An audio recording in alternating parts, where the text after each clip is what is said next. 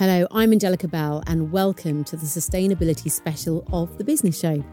I'm going to be chatting to entrepreneurs and sustainability specialists to find out how they've utilised opportunities to grow thriving businesses whilst reducing their emissions.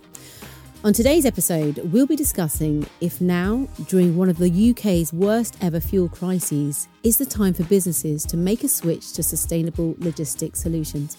Joining me is Kumi Oludoyi and Ade Popula, the founders of Sorare Technologies. They're a startup overcoming the final mile delivery challenges with autonomous drone and vehicle solutions. Also with us, Professor David Greenwood from Warwick Manufacturing Group, part of Warwick University. So let's get started. It's great to have you all here. It's great to be here. So Sorare is an autonomous technology and delivery service. So can you sort of, in 60 seconds, give me an elevator pitch of the mission that you're on? Right. 60 seconds. 60 on the dot. Have you got a timer? I got one. In my head. One. Okay. I won't be too long. So Sorare Technologies, we're providing in-house air and ground-based logistics solutions for e-commerce fulfillment companies. We provide all the infrastructure that they need to facilitate their own deliveries. So, for example, autonomous delivery drones, electric vehicles, autonomous vehicles in the future, and then bike couriers as well. What the aim is to do is to actually provide them with their own logistics solutions to provide the local community with affordable same-day delivery services. We give them a network of collection hubs to essentially allow them to deliver their own goods for their own customers so that they don't have to rely on the everyday third-party courier service. Okay, anything you want to add? 10 seconds? That was spot on, to be fair, so that's fine. Okay, Yeah. you had 5 seconds in hand with that little add-on from you, Ade. But nice little sum up and interesting, that you came up with this in COVID. Yeah, pretty much. End of COVID. Pretty much. Actually, well, from where it is now, actually, to when we started the Sorare journey. At the beginning, it was actually we went through quite a few changes in terms of the business model, actually. At first, we were thinking, drone delivery as a service. Okay, let's try and go with that, type of Uber Eats type of model. Right. But instead of the couriers, you'd have the drones. Mm-hmm. Then we were thinking, okay, you know what? Maybe let's not have all this liability on us. Let's just manufacture the drones, sell them. And then we're like... kind of went back to more... Went back to a service because we realised that there's a lot more potential to...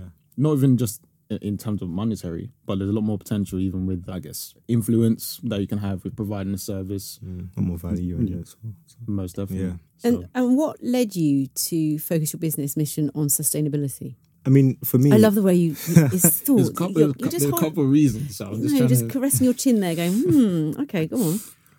Yeah, I mean, for me, especially for me during university, now what they teach a lot when it comes to engineering is mostly sustainable tech. So right. for what I did in third year for my dissertation was all about drones. So for me, this is just kind of continuing in what I was always doing all my life. So it was kind of a no-brainer. Yeah, I don't feel like it's worth trying to innovate something that's futuristic and not have it be sustainable also, because that's kind of going backwards in a way and probably not worth investing in, as it's probably not long-term anyway. So in a way, it's sort of an extension of your course and what you were learning. Yeah. You could say this was like your PhD. Kind of, just a lot more business than I'm used to. Let's move to you, David, because I'd love to hear about your day-to-day at Warwick Manufacturing Group and what your mission is. Do you fancy 60 seconds as well? Bit of pressure? Give it a good go, certainly. Off you go. I have two roles here at Warwick. The first is I'm Professor of Advanced Propulsion Systems. What that means in reality is we've got a few hundred researchers here looking at batteries, electrification and autonomous vehicles. And in my other job, I'm the Chief Executive for the High Value Manufacturing Catapult Centre here. And that means we run a £60 million programme to develop technologies and skills for companies who make things here in the UK.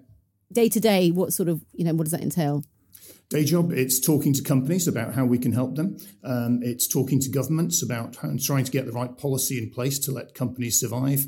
And it's working with researchers and engineers to get new solutions into the marketplace. Okay, so what is the main reason for businesses looking to update or improve their delivery solutions to reach out to you guys? Because, cost cutting, impact reduction, future proofing, are those some of the reasons? I'll firstly highlight cost cutting. So especially with the autonomous service, the aim of that is actually to help us lower our own cost per mile And therefore, when we bring on that cost to the price that Right. the customer will pay, it allows us to lower that price, to then make a step forward towards our vision, which is, again, making same-day deliveries more affordable, more accessible for the everyday person. But I would definitely say it would be larger companies that would come to us, especially in the future when we integrate the autonomous vehicles into the distribution system. But for now, big and small, they can come to us for cost cutting. They can come to us to be able to have the chance and the opportunity to take control of their distribution, again, rather than relying on third-party couriers, because a lot of fulfillment companies would want to have their own distribution, their own control. So Yeah. I'd say lastly as well, one thing we offer is like a dedicated ops control center. So with that, they're able to view and oversee all of their logistics operations ongoing, live, pretty much from a map like NASA type of Yeah. thing, where they would A bit like a film, and you have these boards and they can all see the where different everyone... screens. Yeah. So obviously that's extra features, but it's just so that they can oversee all their logistics operations and have access to the statuses. And that will then comprise both air-based and ground-based vehicles. So it will all be, on that central location, depending on what's being used. It is quite futuristic. Yeah. It is, for sure. It is. That's why we have to start off with the e-mobility vehicles at the moment. Have everything, the same distribution network, same routes, same systems in place. Build that up with non-autonomous vehicles. And then once we've gone through regulations, more autonomous vehicles are widely accepted, tested, and out there in the market, and then we can slot them in later down the line. But that's like the overall journey from where we are now, I guess, to the future. Hopefully in 5 years' time, but fingers crossed. Get yourself a little plan. Yeah, from now all the way up. What about you, David? What do you think the main reasons are? So we're mostly working with companies rather than directly with consumers. And the first thing they care about right now is supply chain resilience. It's just the ability to get parts into their factories. With the problems that we've had around the globe over the last couple of years, lots of them are really struggling to get the parts they need out of places like Shanghai just to be able to build cars or to build equipment that you and I would buy. Second to that is about cost. Exactly as Ade and Kumi said, it's about optimizing the cost, getting it down as far as possible, keeping the cost to the consumer down. And at the end of that, but underpinning it, is the net zero carbon or sustainability agenda. But what's quite interesting is when we talk to government, their priorities are the same, but in reverse order. They care first about sustainability and net zero, and then around how industry is going to respond to it. Oh, really? Do you think that's the right way round? I think it means that companies like us or organisations like us have got a role in translating government policy into industrial action. I think it's the right way around for each of them. Government has a mandate from us as voters to reduce climate change, and that's how they're trying to push it forward. But to make it deliverable, we've got to help companies understand what that means for real in terms of what you do on Monday morning when you come into the office.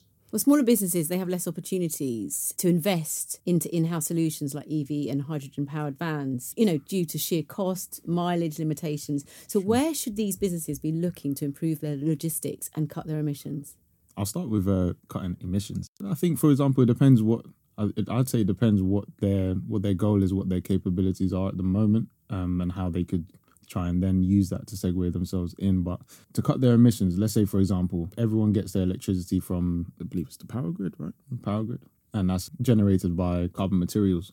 So maybe they could start off with investing in maybe, let's say, solar panels, so that they can get some of their electricity a bit more sustainably, bit more of a renewable source of energy. I'd say that's one example they could go for cutting their emissions. In terms of logistics, there's different parts and different sectors of logistics. So you have warehousing companies, you have courier companies, you have, let's say, the producers who will then send their goods to a warehouse, for example. There's different stages in the supply chain overall, and then logistics is basically just connecting each of those stages together. So I'll speak about third-party courier services, or let's say courier services at the moment. The way they could try and reduce their emissions is, for example, using e-mobility bikes instead of cars, instead of petrol fuel cars for their deliveries. Bikes, cycles. They could use more of those solutions as opposed to, they don't have to go for the big electric vans or, those types of vehicles. They can just kind of cut back in terms of the size of the vehicle, scale down, but have them just run by electricity from the get-go. So bikes, scooters, however, there's a lot of regulations and stuff with scooters, but bikes, scooters, and things like that. That's what I'd say they can do. What about you, David? How can we improve logistics? and cut their emissions? It's certainly the case that one size doesn't fit all for this. Different sorts of businesses have got very, very different logistics needs, and there's going to be lots of different products out there to serve those.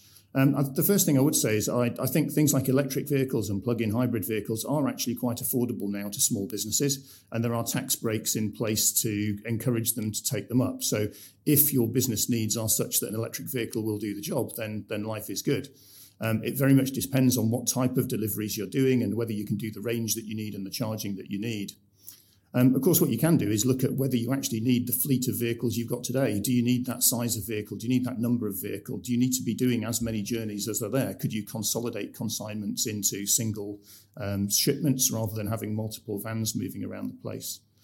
I think what Ade and Kumi referred to with the rise of what we call micromobility, so things like electric cargo bikes and so on, that's really interesting because then you can move away from 1.5 ton or 2 ton vehicles to something that weighs a few hundred kilograms and runs on electricity. There's actually legislation going through Parliament, hopefully in the next session, which will also allow for a wider range of those kinds of micromobility vehicles to be in the market and to be used legally. And that's a real opportunity. I guess the hardest thing is if you're the type of business that ships goods very long distances in 40-ton trucks, there just aren't a lot of solutions out there for that. Electric and hydrogen are proposed, but they're certainly not a game for a small business to play. It's very expensive. It's quite experimental. It needs loads of infrastructure. There are big companies, big logistics providers trialing those, and I guess small companies could engage with them, but it probably isn't something I'd advise a small company to go out and try today. Is the use of autonomous delivery solutions affordable to smaller businesses, or is this an infrastructure solution that we'll see carried out by, logistic companies in the future? For now, to the near future, I'd say mostly big companies at the moment, most definitely. They have the funds for it available.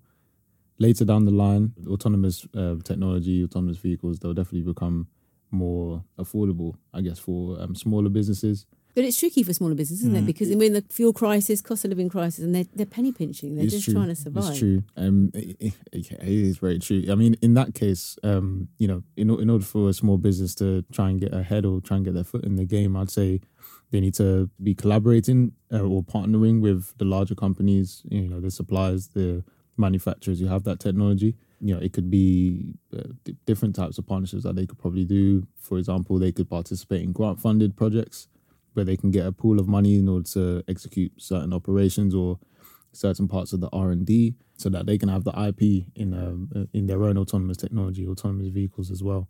But as well as that, it may be beneficial for them to approach autonomous vehicle manufacturers, negotiate a partnership in some way, maybe exchange for some equity or a merger of some sort, where your operations would then be able to include some of their technology, maybe for a discounted price or a share of the revenue, share of the profits, for example.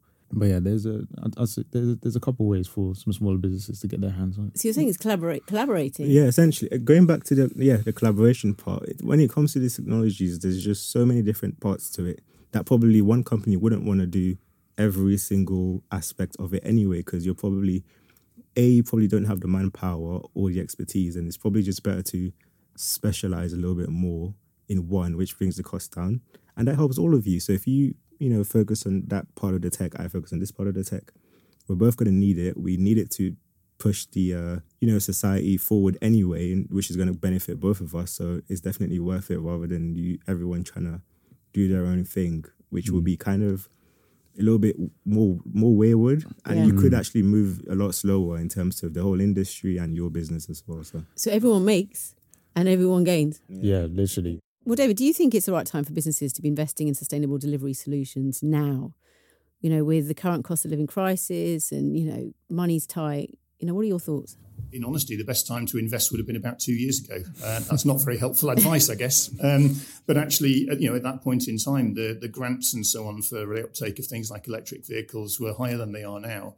Having said that, the products themselves are getting cheaper. But there's no reason really to wait. Most of these solutions, electric cars, plug-in hybrids, those kinds of things, they do save money as well as saving carbon, particularly with diesel prices as expensive as they are today. So whilst there is a higher capital cost to buy these vehicles, most of them, depending on how you use it, most of them are paying back within a year or 2 years. So from a business decision perspective, the earlier the better. Technology is getting cheaper over time, and what that means is that it'll become more affordable for more businesses. Right now, electric vehicles are suitable for some businesses, but not for everybody. The cheaper the technology gets, the more businesses will be able to take it up. And what about the infrastructure? Is that ready?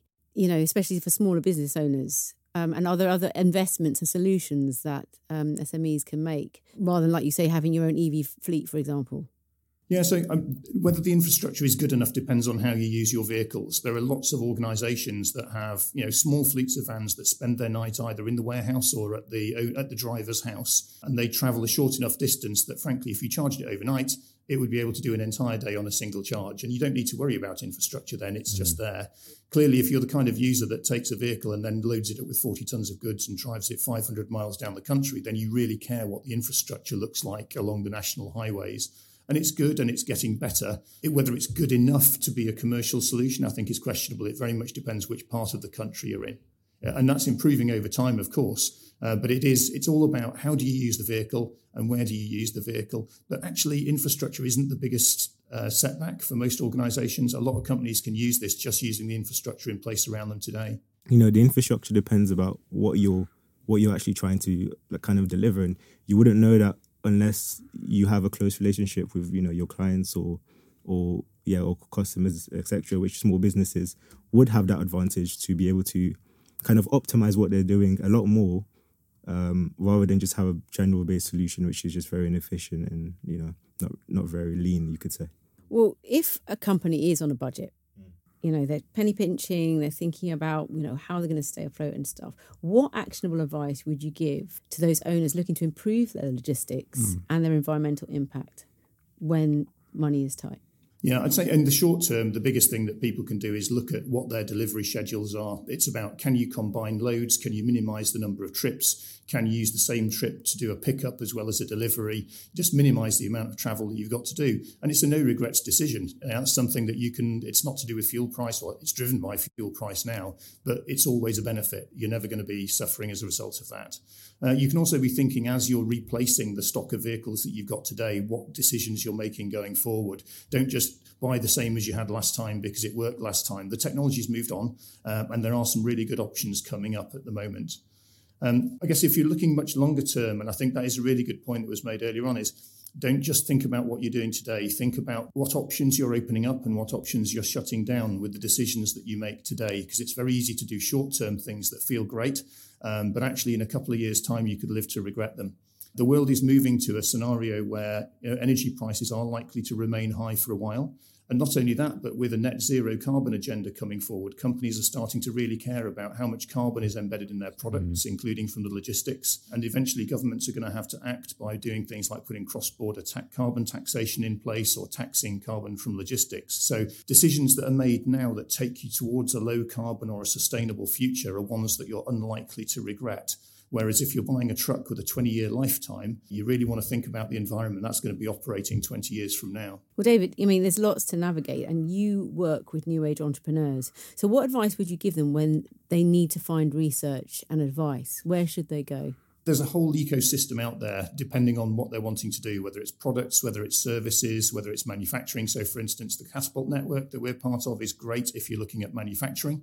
If you're looking at services, if you're looking at networks and things, you've got people like the Energy Systems Catapult, you've got Connected Places Catapult, and lots of local government organisations have got signposting routes there. So you can basically phone up your local growth hub and they'll explain who you ought to talk to be able to get the right grants or do the right kind of development programmes. It's not an easy thing to navigate as a small business. It's quite complicated, but there are organisations out there to help. And David, if business owners are listening now and they're thinking, is sustainable investment worth it? What would you say? What's the alternative? Right.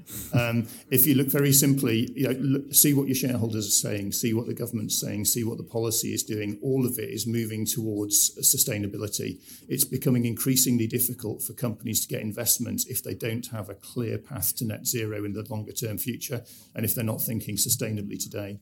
Well, finally, on that positive note, which is very inspiring, and this is to all of you, do you have one key piece of advice for the listeners to take away when it comes to sustainability in business?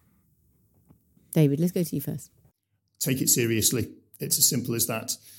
Your investors are going to be looking for it. The regulatory environment around you is changing, and your cost base will change according to sustainability. It's not something that you can put off for another day, I'm afraid. You need to start planning for it now. Okay, the time is now. I'd say definitely try and think about how you can partner with other larger companies, maybe companies that are even the same size as you but are working on something different that maybe you can benefit from. It's all about collaboration. It's all about network. You have to make sure you know certain people that can get you into the right frame of mind or into the right thinking or the right direction for your business. But never be afraid to approach bigger, more established players, especially when you're going through your journey, because more than likely they've been through the same stages, same problems, and they can help you out along the way as well. So be open, be collaborative, just be ready to get yourself out there and speak to more people and more players. If you scratch my back, I'll scratch yours, literally. Thank you, Kumi, Ade and David. And also thanks to you for joining this episode of the show. Now, there's still loads to come in our sustainability special, so please follow and subscribe. And if today's episode has inspired you, head to our website to find more insights and potential solutions that could help you take action today. Until next time.